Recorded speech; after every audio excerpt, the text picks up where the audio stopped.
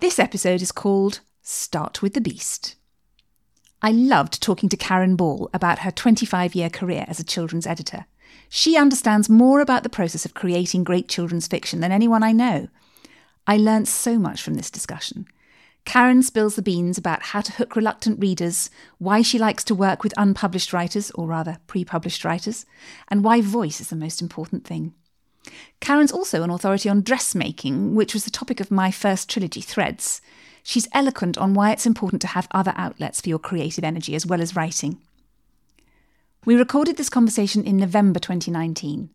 Links to the resources we mention are listed in the show notes, so do look them up if you want to find out more. I hope you enjoy our conversation. I'm here this evening with Karen Ball, and I am delighted and honoured that she has agreed to chat to me for the podcast. So, Karen, welcome. Thank you so much. I'm very excited to be here too.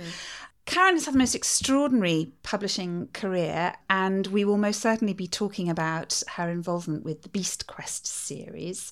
I'm particularly excited to talk to her today, though, because of something else. Her website, didyoumakethat.com, and the Little Book of Sewing that came out earlier this year. And Karen really has brought together my passions of sewing and making things and children's literature, and anyone who's read the Threads series will know that all means a lot to me. So hopefully we'll get a chance to chat about that too. But before we start, Karen, you've had a really varied career in children's publishing. So would you like to briefly describe how you got into it and what you've done? Yes. So I've been working in publishing for over 25 years now, which, according to the bookseller, makes me an industry veteran, which I think is code for old person. I saw that you were also a 2017 Rising Star. Yes. But I was thinking, your star rose ages ago. It's been up there for a long time. Oh, thank you. So yeah, not an untypical journey into publishing. I did an English degree, loved books and literature, and wanted to carry on working with them. And finally got my first editorial job that just happened to be in children's publishing. And I still think is one of the greatest strokes of luck, because I quickly learned what an amazing part of the industry this is, and it remains such a lovely part of the industry. Like, great people work in children's publishing. We're working on books that fundamentally change lives. It's just so satisfying. And so, yeah, I had an editorial career for a number of years, and then that led to becoming head of editorial at Working Partners, where one of the first projects I was invited to brainstorm was Beast Quest. And then I was publisher at Little Brown Books for Young Readers for 3 years, helping set up a new children's imprint there. And then I left to set up my own consultancy called Speckled Pen, and that's been going for 3 years now. So tell me a little bit more about Beast Quest. I am the mother of 4 children, and they have all read many of the series, my boys particularly. I gather it's sold 11 million and counting. Yeah. Is that in many languages, by the way? Yes, I mean, I don't know, the exact number of territories it's sold in, but it's a worldwide success. And if you go to Bologna or Frankfurt Book Fair, you will see Beast Quest posters on multiple European and American stands. So yes, it's become a big worldwide success. And what was the idea behind it when Working Partners came up with it? Yes, so at the time they definitely wanted to engage with boy readers and potentially reluctant readers. So a lot of the thinking was to have what's called a high content level, but a lower reading level. So lots of plot and adventure and, really exciting content, but making sure that the sentence structure, the vocabulary is pretty accessible, really cliffhanger chapter endings to keep young readers turning the pages, opening the book with immediately going into a scene with a beast to kind of really hook readers, and just really trying to encourage reluctant boy readers, and it definitely succeeded in doing that. But yeah, I mean, it was huge fun to brainstorm. There was a lot of careful thought and planning went into the launch of the series, but you can never quite know that you're at the start of something that's going to end up selling 11 million copies. Indeed. And yeah, I really remember a phone call from Orchard, the publisher, saying, "Oh, we want Tom, the main character, to have a catchphrase." And our boss kind of called through to me and my fellow editor, James Noble, and said, "Oh, you know, we need a catchphrase." And I sat at my desk and just like had a bit of a think and typed up a few things and sent over some suggestions, one of which was the catchphrase that ended up going into the book, which is, "While there's blood in my veins, I shall whatever." And of course now this is repeated back so many times, and you could just never have known that, you know, gosh, what is it now, 15 odd years later, that would have become, you know, an important catchphrase to a lot of kids and probably now young adults. Oh, that's really thrilling. And how long did you kind of shepherd the series through its journey for? Me personally, so I was involved on that series for 8 years, from the first brainstorm through to by the time I left Working Partners, I was still actively commissioning and editing books in the series. And I think that's one of the really interesting, like, I never got bored of working on those books because it was a fantasy-based series. You were constantly inventing new worlds, new beasts, new kingdoms, new adventures. So there really wasn't opportunity to get bored or jaded at all, which I think is kind of part of the ingredients of success. Fantasy is good for long-running series. I hate to shatter anyone's illusions about the prolific author who's written so many books. Adam Blade. Good old Adam Blade. But Adam Blade is actually a lot of people, isn't he? Adam Blade is a lot of people, yes. And I've heard you say that you needed to work with writers who enjoyed the process. Yes.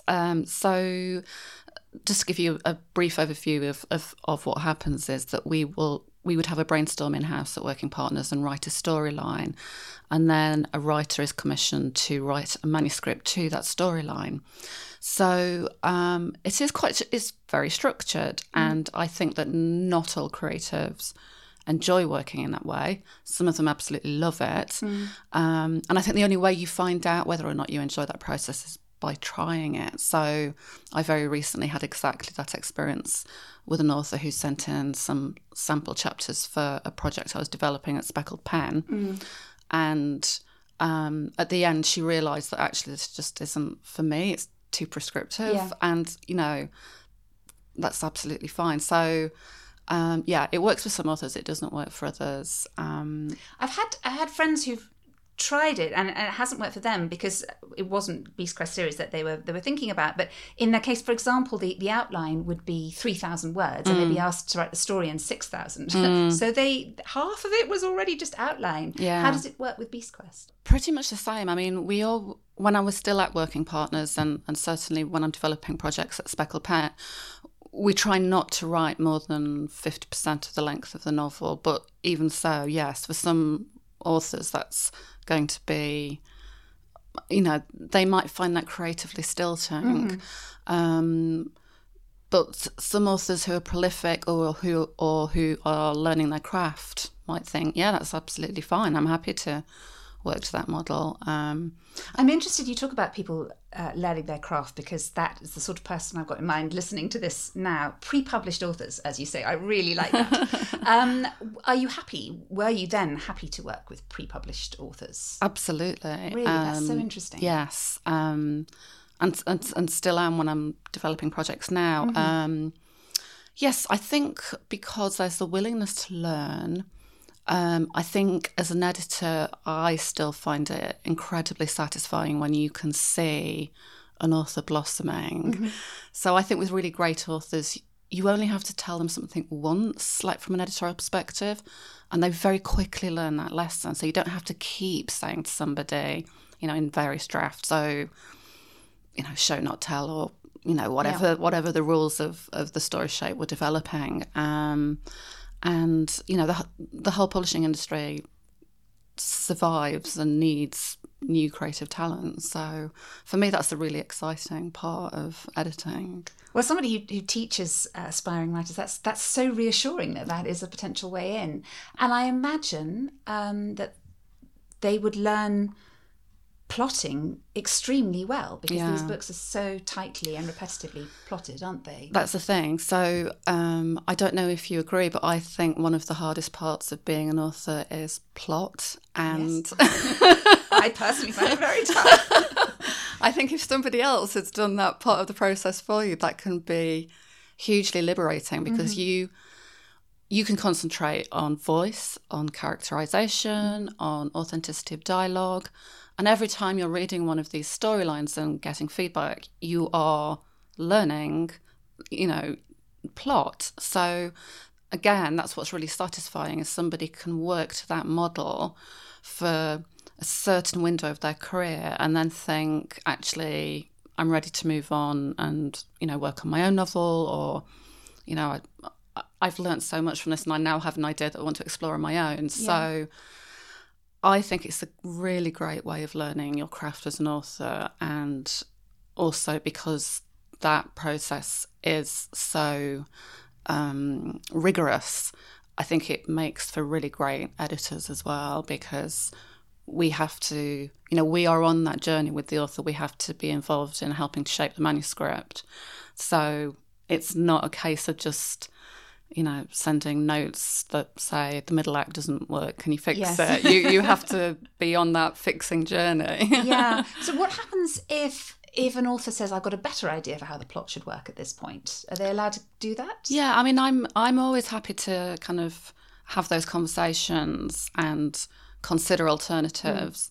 I think if it starts to veer wildly away from the storyline as kind of set out, that may prove to be problematic. But I think it's always important to have those conversations, because there could be a very good reason why the writer is saying, actually, I think this could be a better way into this scene. And some of those questions can only be answered in the writing, if it's on your own novel, or in, if you're working to a book packaging model. You might think that you've got a story nailed, and then you get to a certain chapter or a certain scene and it's just not working. So it's important to have those conversations whilst trying to respect, the process that you've engaged with. So interesting. I did a slightly similar thing when I wrote my 8th novel for Stripes. I was a bit burnt out after 7. I'd done a trilogy and then 4 standalones. Year after year. Yeah, my brain just wouldn't work anymore. So I ended up, I pitched for this thing that Stripes were doing to write a pre-Raphaelite YA book. And I won the pitch. And it was a little bit different because it was an 80,000 word novel, and it was probably less than 1,000 words of outline. So I had a lot of freedom to do what I wanted to do. And then we wrote a sequel, and that was largely me saying, how about they did this? But it was very relaxing for me. It was what I needed to do for that year. Yes, exactly. Actually. Exactly that. Is that, even if you are an author who has her own or his own novels going on, sometimes it can just be a nice piece of creativity where there's slightly less pressure on you as the sole creative to come up with all the answers to the story. And I know that you like collaboration, don't you? I'm passionate about collaborative creativity, because I think it's so empowering. I find it very egalitarian as the creative process. So when I'm having brainstorms, and sometimes I would have... So when I first started at Little Brown, I had a brainstorm where I invited everybody in the company to attend. And honestly, if I could have gone to the post room and gone to the woman working on reception and pulled them into the brainstorm, I would have, because you never know where this spark of creativity is going to come from. And some people, might seem very quiet characters, and then you put them in a brainstorm and all these ideas are flying around and you're like, wow, where did that come from? And so, I just find collaborative creativity such a great process, and But again, it's very rigorous because you can't hide from the bad ideas. So when you're working on your own novel, and we've all had this, where you have a chapter that you know isn't working and you're just hiding your head in the sand, and then you deliver it to your editor and she's like, yeah, that chapter's not working. And you're like, oh, I knew that wasn't. Yeah. But you can't hide your head in the sand when you're brainstorming collaboratively, because somebody at the table will say, that bit's not working, is it? And then everybody will be like, no, it's not working. As a group, you all tend to know. Yeah. So I guess in a way that speeds the process up, because you're forced to confront these harsh realities of story shape. I've had this in a similar way. I suppose my latest book was The Bigger Picture, which I wrote with Tate Publishing. And it was a non-fiction book. There was a team of 5 of us on it. I see there's me, 2 editors, Holly and Amelia, and Manjeet, who was the illustrator, and then Margaret, who was the production designer. I didn't know that was a thing, but my goodness, she was essential. Wow. And we were such a strong team of 5. I never actually did manage to meet Margaret, as is often the way. It was all kind of email. It was a very, very tight deadline. It's a beautifully illustrated, a 52 double-page spreads. Is that right? Yes, that's right. We had to do it over a summer, and we worked so hard, but the trust that we had between us all was fantastic. Yeah. So we were constantly changing things for each other because, something that worked for somebody didn't work for somebody else. And I think it's one of the most fun experiences that I've had, putting it all together at the end. Holly, who was our proper editor, Holly Tonks, was an absolute genius in dealing with us all. Yeah. But I highly recommend collaborative team working production.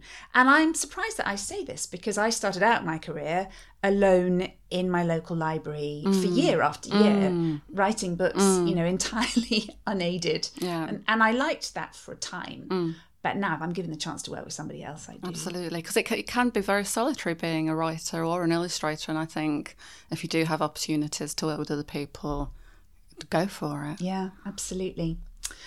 So you've answered my big question, I think, which is, can unpublished authors submit to this sort of thing? And I'm really glad to hear that they can.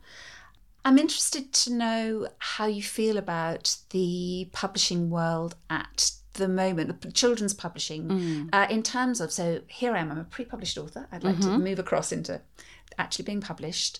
Should I, as a children's writer, go down the e-publishing route? What do you think? No. It's the very succinct answer. Yeah, that's what I tell my students too. Yes, I think the physical book is still and always will be so incredibly important with children. If you even look at babies in prams with their little, bath books, and then the physical communal process of reading a picture book with your own child, and then children learning what chapters are even, I think if you can't see that in ink on paper, it's very difficult, and there's nothing there to light up a child's imagination. And also, children love collecting the books on their bookshelf, which you can't really do with ebooks. So, I always think, and honestly, the sales of ebooks in the children's market is absolutely minimal. So, yeah, I would definitely say stick with print. You have to commit to paper, and that means that a lot of the new publishing routes aren't really available to you. So, do you think you therefore have to find a traditional publisher and an agent and go down that classic route? Or, I mean, how do you feel about Unbound and these other sort of routes that people are now finding for producing their own work? I think the Unbound model, so far, they haven't, that I've seen, had any significant success with children's books. And my impression is that model works best. So for anybody who doesn't understand what Unbound is, it's a crowdfunding process where you will video pitch your idea for a book that's already been selected by the publishing house Unbound, and then you have a period of time in which you can invite people to help you raise funds to get the book published. But I think sometimes that's where it can get tricky for a children's author, because I think the most successful books that Unbound have published tend to have somebody of notoriety attached to the book, or somebody famous who can help plug it. So you need your audience kind of already there. Exactly. In a way. Or you've got a very established, say, social media platform. Yeah. And also, I don't think that children are going on the internet looking for books that they can crowdfund. No. So I think that gets tricky. So, yeah, you're right that some of the opportunities around ebooks, self-publishing, new models are not as accessible to children's authors who want to get out there. That being said, traditional children's publishing is having a really great time at the moment. So, and that does mean that I think the quality of children's books is still very high. So I think if you can bear to have the patience to hone your craft and continue down the traditional route with an agent and a traditional publisher, I think the payoff would be really satisfying. I agree with you.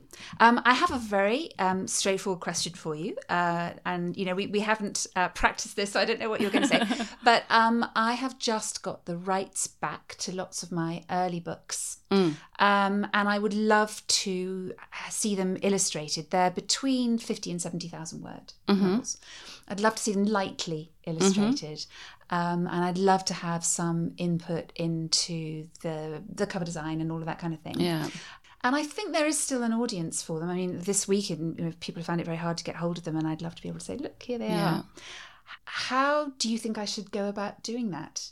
So your strategy is to approach new publishers to see if they would like to buy the rights, or do you want to publish them yourself? Well, I don't know. Okay. I'm really I don't know what to do. I know that I can't e-publish because of what we've just said. I mean, I could, but nobody would find them. Yes. So I need printed copies. Yes. And that's a whole ball game that I don't understand. And I don't want to have, 1,000 copies in my shed because there's not room to store them. So does that mean I just have to start all over again with agents and publishers? My reservation with going down a self-published physical route, so you paying to get the book printed and, yes, having boxes of books in your garage is, and commissioning cover designs, which can be hugely exciting for an author. I think anybody can do that. I think the challenge then becomes, how do you get the world to know that those books exist and that people want to buy them? Without the support of a publisher's publicity and marketing department. And I think that is one of the key areas of expertise that traditional publishing can still offer authors. I think also commissioning your own cover artwork can be a road full of plot holes because we are not trained art designers, we are not trained illustrators, and somebody will listen to your brief and fulfill your brief, but then you don't have the skill set to steer them. And so I think, again, that can get quite tricky. So if it was me, my first port of call would be to start looking at who might be interested in a traditional publishing house, at looking at the rights and maybe repackaging, maybe trying to think a little bit laterally about who that publisher might be. And then if somebody does, buy the rights and wants to put the books back out there in terms of having input on covers and internal illustrations, I would say a light touch is always a good idea because it takes publishers a long time to get to a cover that everybody has agreed on internally. And although they're always, they obviously want their authors to like their book covers. I know so this funny. is... It's so funny as an author because it happens every time. What you get is, we've all seen this and we really like it. I think there's no pressure, but you have to like it exactly. And sometimes you'll see a key phrase which is for your reference, and what that phrase really means is, we don't want any constructive feedback. I know, poor Chicken House. When Threads first came out, they made the bitter mistake of showing me some of the early versions that they were thinking about, and I adored them. Yes. I loved them so much. And then, of course, every change that was made for whatever reason, I was thinking, it's not quite like what I saw before. So I think they regretted absolutely. that. And I think this is one of the frustrations for authors sometimes is that the publishing industry as a whole can seem quite cloaked and guarded, and that can be frustrating. But I think the more you can understand the reasons why that's happening, and that's why podcasts like this are so brilliant, is that at least you have context. Yeah. So when you're saying, oh, can I see a cover yet? And there, you kind of get some vague, non-committal email and response. At least you understand what's happening and why that's going on. Whereas I think in the past, sometimes it's been really frustrating for authors because they wouldn't have access to, podcasts or blogs explaining things to them. And you just don't understand. And, you're operating in a vacuum, and that's frustrating. That can be the strange part of it, definitely. Well, thank you for that advice. And I know what to do. I hope that helps. Right. So I think what we need to move on to is Speckled Pen. Yes. Current project. It sounds amazing. So what sort of projects are you working on? What do you hope Speckled Pen can be? Is it already doing what you want it to do? Speckled Pen is a publishing consultancy. So it's just turned 3 years old. Mm-hmm. I am hugely proud of what I've achieved, but I also still feel as though I'm in the foothills of where my ambitions lie. But to give you a practical insight into what this consultancy actually does, so I'm from an editorial background, and so the work really breaks down into 3 main areas. One is working with publishers on their projects. So that might be structural edits or writing manuscripts for hire or helping them storyline things. The other main area is working directly with authors who may be getting ready to submit to agents or are self-publishing, or even, I've worked with several authors who are kind of well into their career but just wanting to explore new avenues. And this could be children's authors or adult authors? Yes, I work with both children's YA and adult. And then the third area is developing Speckled Pen projects to submit to publishers. And so that involves a lot of brainstorming and storylining and finding new authors, attending book fairs, having regular meetings with publishers. That's really satisfying as well. So I'm very busy. I'm spinning lots of plates, but actually that's part of my new kind of this part of my career I'm finding really satisfying because it's so varied. So if you tell me about a project, I gather Agent Zebra Investigates, is that soon? Yes. So this is one of the first projects that we brainstormed at Speckled Pen, and it's publishing next year in February 2020. And it's a middle grade cosy crime series with an author called Annabelle Sami. And so she's a British Asian main character who has an aunt in Pakistan who's a renowned detective, and so Zeba is very inspired by her aunt and sets out to solve her own crimes, and it's super cute. And what kind of word count is this going to be? I'm interested in. So is it sort of is 8 to 11s? Is that right? That sort of age group? Yes, I'd say that it's young middle grade, and I think that's 35,000 words. Okay, yeah. The final manuscript, yeah. And a long series, do you think? 2 books commissioned so far, and just starting to have conversations about further titles. Oh, that's exciting. Watch this space. So we should look out for that. Yes. Coming up soon. Well, that brings me to something else I really wanted to talk to you about, which is your own book, because you're an author as well. Yes. The Little Book of Sewing. Yes. Which I must admit I haven't read yet, but I really want to. Yeah. So tell me about that. Yes, so that was published in April 2019 with Head of Zeus. And so I've been sewing and doing dressmaking for nearly 10 years as a balance to the editing and writing, because I find that as a creative, it's good to have more than one channel for your self-esteem to go down, because if, for example, you have a day of writing where you just think that you're the worst writer in the whole world, I think if you have a different creative pursuit that you can turn to, as I did with sewing, it really helps, because you can say to yourself, okay, look, that chapter stinks, but I can sew myself a dress, so I can't be that bad, can I? And then that gets you out of that slump and gives you something else to think about, a different type of creativity. so that then you can come back to your writing refreshed. And so I'd become really interested in the emotional range of sewing for some of the reasons that I've just mentioned. So, yeah, the book has 7 chapters, and that it's full of tips and hints, but also each chapter covers a different emotion. So there's a chapter on kindness, there's a chapter on confidence, a chapter on body image, because when you start sewing, you suddenly no longer have to fit some pre-selected, but also totally random sizing system from the high street. Yes. It covers sexuality and how making your own clothes can really help your confidence, and it covers some of the highs and lows of sewing, and it's been a joy to write. I have to read it soon.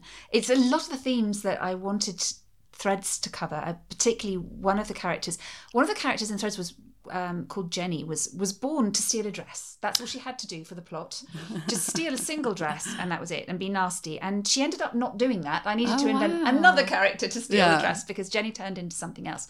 But Jenny was a normal sized 14-year-old girl in a Hollywood movie. And then on the red carpet with her super glamorous, super skinny main actress, and feeling massively, massively body conscious, and constantly being squeezed into things that didn't fit her or suit her. And so, yes, when one of the other characters in the book, Crow, started hand making clothes for Jenny's body shape, for Jenny's personality, based on actually Dior designs, which suited her shape much better than anything else. That's when Jenny sort of really came alive as a sort of visual character. Yes. And I wanted to get across exactly what you were talking about, that, fashion can be seen as very superficial and intimidating. But what we're talking about, this idea of making your own clothes and so on, is quite the opposite of that. It's hugely empowering. Definitely. Oh, it's massively empowering. I mean, I honestly think it's life-changing for some people. And, I think our tendency is to blame ourselves when we can't fit into a certain dress, or I don't know, there might be a pair of jeans that look great on everybody else, and then you try them on and they look awful, and you just think, but then with dressmaking, you start to understand your body much more, and all the kind of the idiosyncrasies of it, and what makes you you, and you realise that every single body is unique, like hugely unique, and there shouldn't be a value judgment on the uniqueness of your body. And it sounds really obvious to say, but it's one of those obvious things that you only start to learn once you pursue something like dressmaking.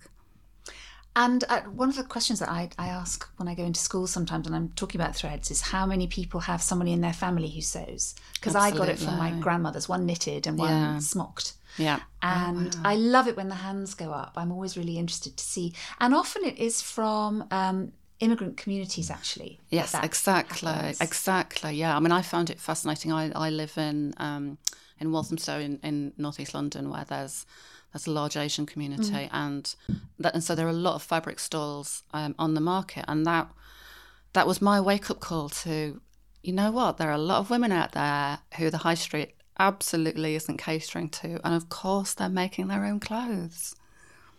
Yeah. Wonderful. Yeah. I miss that. You talk about the markets. I spent some of my childhood in Hong Kong, and there were tailors everywhere as well. So you could get things made for you, but my mother made clothes anyway. But it was very easy to buy bolts of fabric, and the joy of choosing them. Yeah. So excited. I remember I had a trouser suit that consisted of a horizontal striped kind of crop top and then vertical striped trousers. And this was about 1976. Yeah. I thought I was so cool. Yeah. So I think choosing fabric is a bit like starting a novel, because it's all of that. You've got it's all about the hope and the potential and what this project could be. And it's perfect. And it's perfect. You haven't ruined it yet. Yes. Do you make a lot of your own clothes? Do you have time? I would say that 3/4 of my wardrobe is probably homemade now, and I've had less time recently because I have just been so busy with Speckled Pan, and But I hope that I never stop sewing. It's so satisfying. I don't think you will. Do you knit as well and crochet? I do. I do knit, yeah. Somebody put a catalogue through my door, I think it was last week, and we've just got rid of it, sadly. I wish I hadn't. But it's for beginners like me, and it's how to knit yourself scarves and jumpers and things, but with really oversized wool. So it looks like it's really fast. Yeah. Which I'm into. I think it might be called Wool and the Gang. Yes, I've heard of that. Yeah, and they do really funky wool and projects. Yeah. Yes, I'd love to, because I tried knitting when I was about 12 and I wasn't very good at it and I gave up completely. I'm an embroiderer, that's my thing. Oh, I love embroidery. So I used to do that, and I used to do it while I was listening to radio plays, and then I could always, if I saw what I'd been embroidering, I could always tell myself the play, real association. Yeah. Yes. Yeah. My mum started embroidering because she used to knit, but actually her hands now have got too stiff to knit. So, but she started embroidering and she's doing some amazing work. And her hands aren't too stiff for that? That's extraordinary. Yeah. Oh, wow. You were talking about you need to take a break from the writing and do something else creative. And I was thinking, yes, I know I do that. What do I do? For me, it's turned into gardening. Yes, now. yes. I'm lucky that I've got just enough of a little patch of a garden in the back. And it's complicated because no bit of it gets full sun. So it gets different types of shade. And it's taken me 20 years to realise I have to become a shade gardener. I didn't know that was a thing till very recently. But I find it, for exactly the same reason that you said, I find it essential when the creativity in the writing isn't working, because the perfect thing is getting more imperfect with every sentence.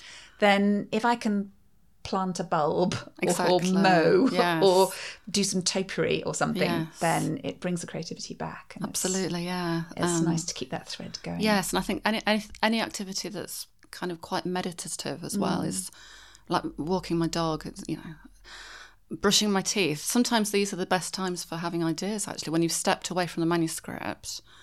You might have a scene that's like, I just can't make this work. I'm going to go and do something else. And then I'll be walking the dog and this idea just like pops into your head. It's like you've allowed your subconscious to, I don't know, do what it needs to do. Yes, I completely agree. I read a book recently called Deep Work, and as always, I think it's Cal Newman, but I will check and put a proper link in. I found it so, so helpful. He talks about not working late into the night on your intellectual projects, because you do need to give your brain a chance to switch off and for your subconscious to solve any problems that are going on. And that's when sewing or gardening or walking the dog and those things can really help, I think. And I work much less now in the evenings to let that happen. And then it's nice to come back to things fresh the next day, I find.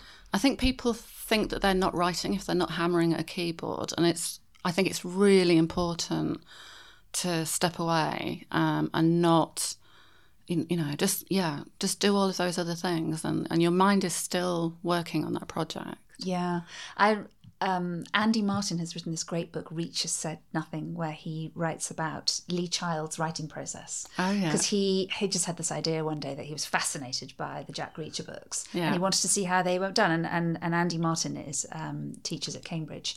So he wrote to Lee Child, as you do, and said, can I watch you? And Lee Child wrote back, as you do, and said, yeah, sure, come to New York. I'm about to start my new book.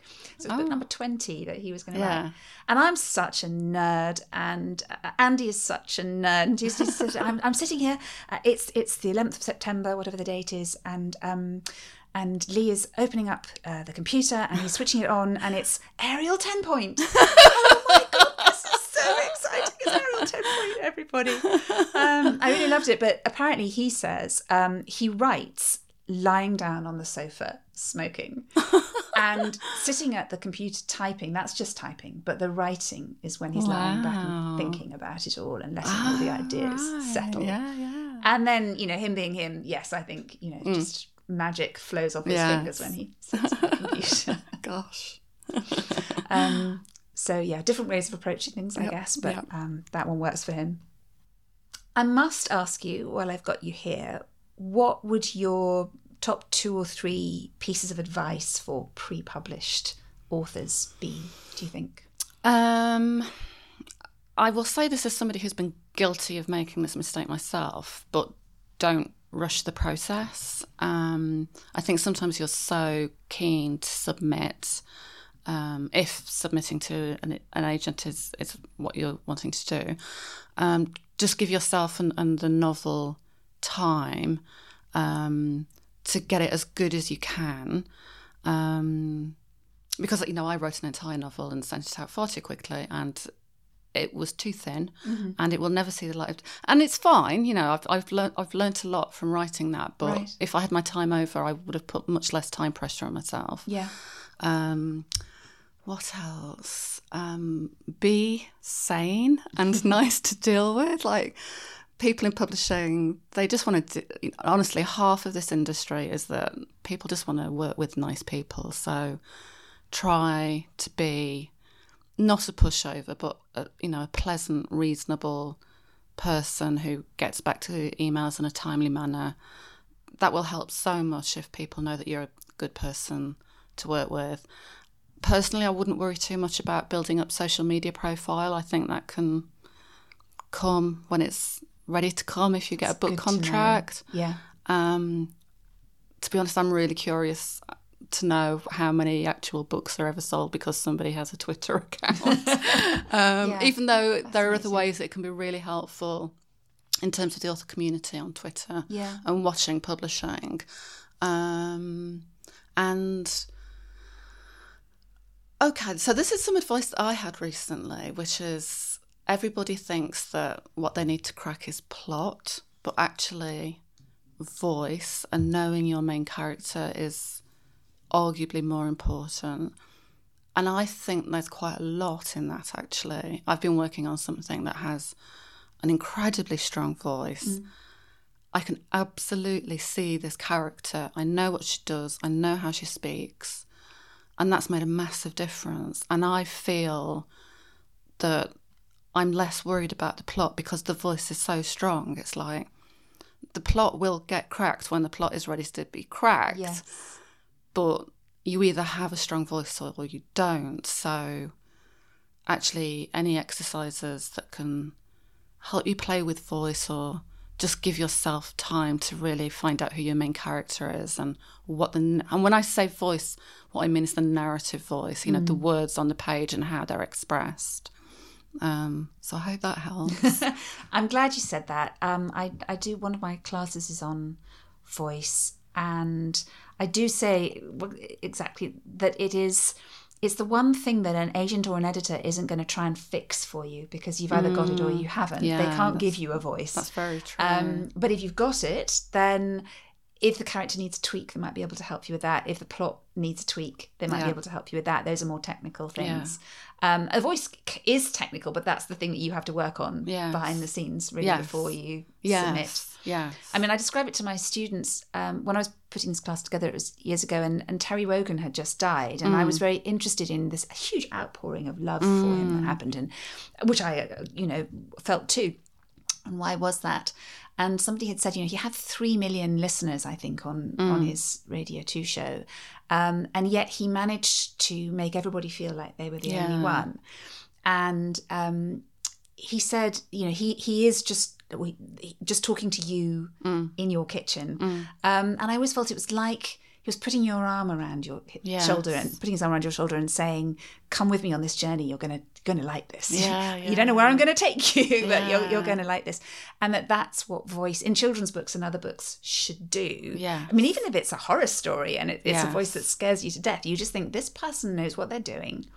And I don't know where they're going to take me, but I really want to go there with them. Yes, I think that's such a good point. If you've got a really strong sense of voice, and the reader believes in it, then they trust you as an author, and they'll go pretty much anywhere with you. You're right. Yeah.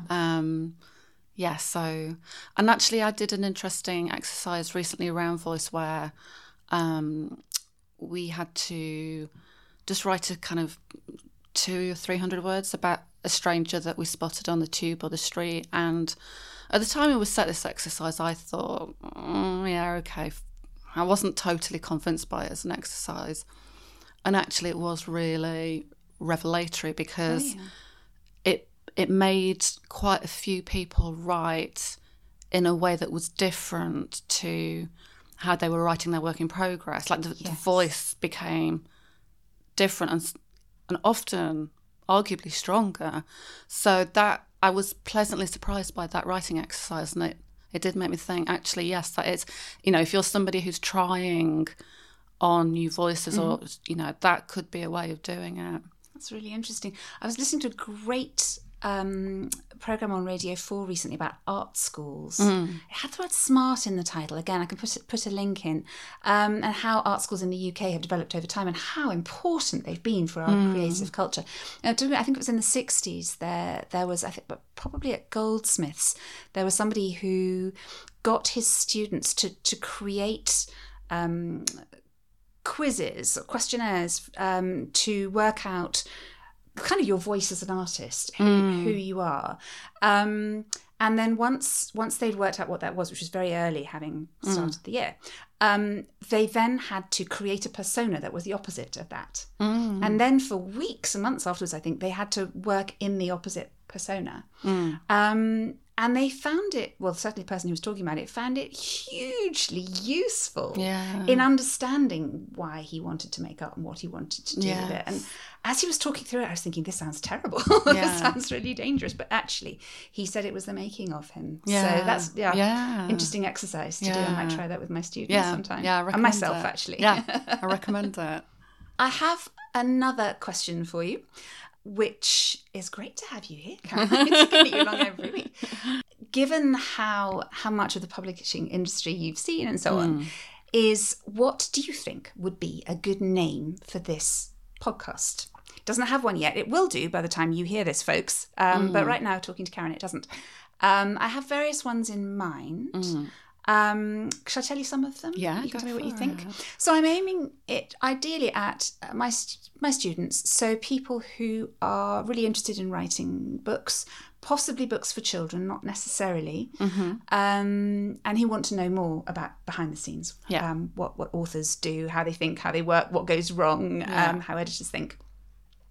So one of my ideas is to call it the dirty draft, which is one of the things I tell my students is really important, and my idea of the dirty draft is what a lot of people call the vomit draft, but just the idea you have to write something from start to finish before you can work on it, and not spend 2 or 3 years on your work in progress, constantly going back to the beginning.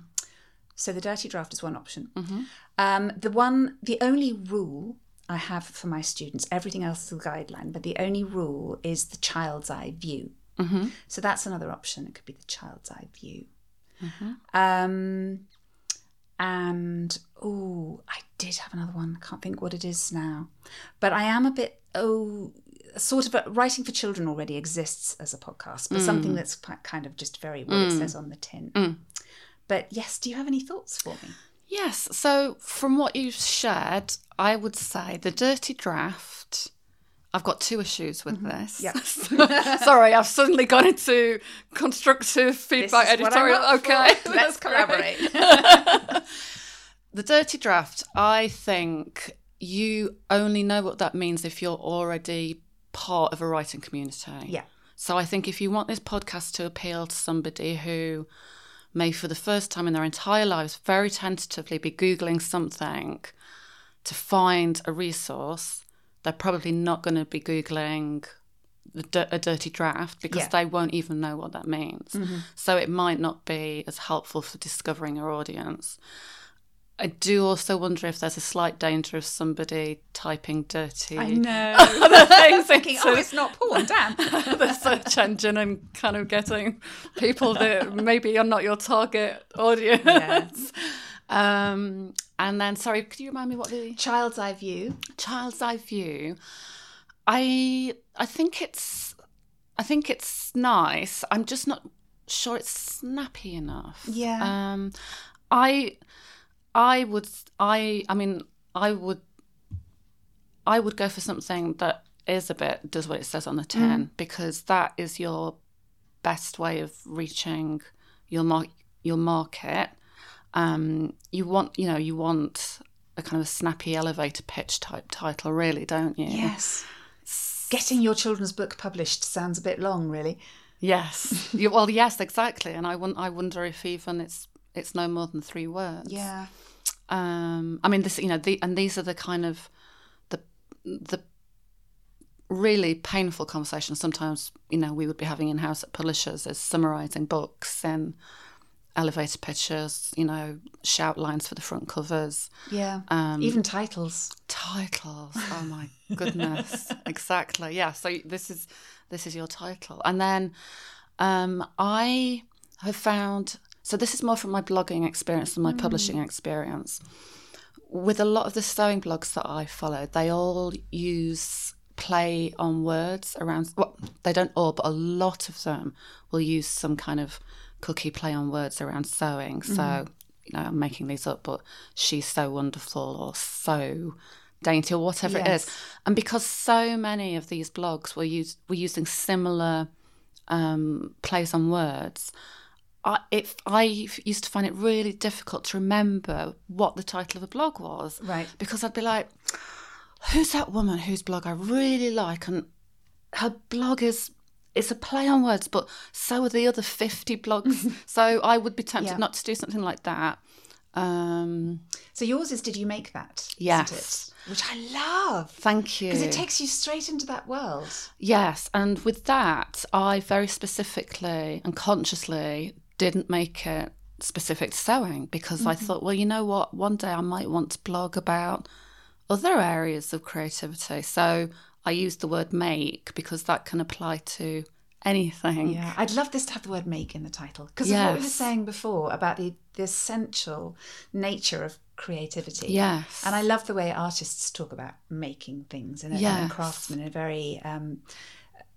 a very real way. It's not just a sort of, because I used to think, I don't know, I made a cake or something, but that it's a part of their being to make. Yeah. So if I could get make into this somehow, I'd be very happy. But I'll have a think, and if some ideas occur to me, I'll let you know. Thank you. Well, if you're listening to this now, you'll know what I came up with.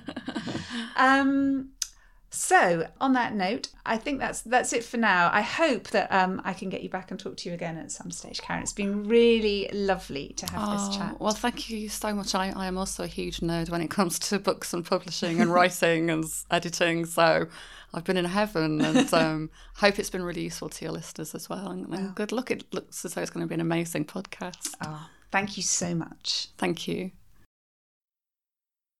I'd like to thank Christopher Pett for editing and producing this episode of Pre-Published. You can subscribe wherever you get your podcasts, and if you've enjoyed this episode, please leave us a review. We'd love suggestions for future themes and guests too. You can also join us on Twitter at PrePubPodcast and find me at my website, which is sophiabennett.com.